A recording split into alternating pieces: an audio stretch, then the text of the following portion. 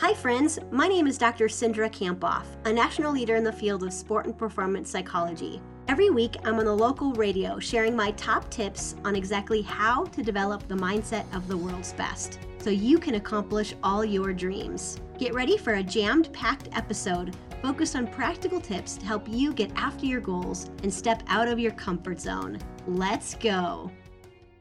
We check in with Dr. Cindra Kampoff, and today our topic is how to create a powerful meaning. Cindra, you usually start us off with a quote. This is by Byron Katie. She said, "Life is simple. Everything happens for you, not to you.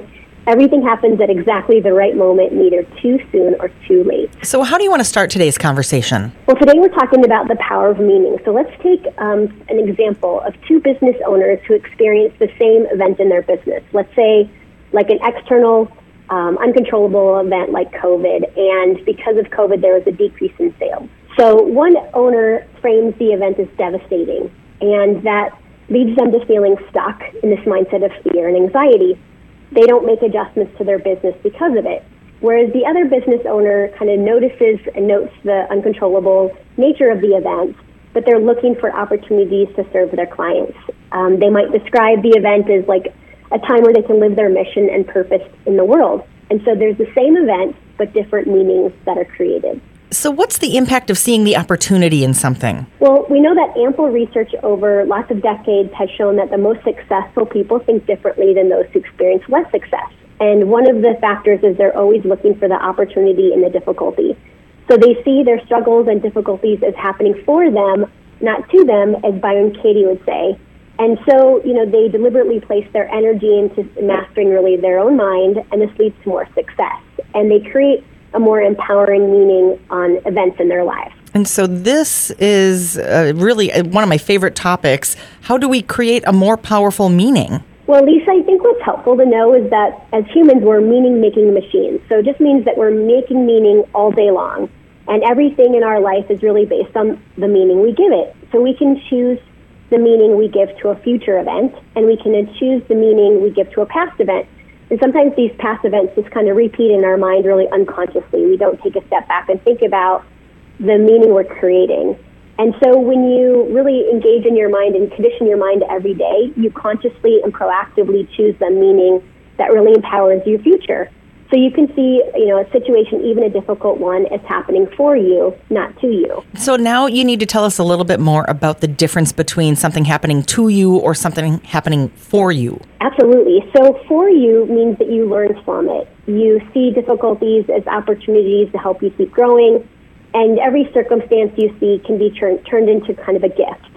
When you see problems as happening to you, you choose a victim mentality.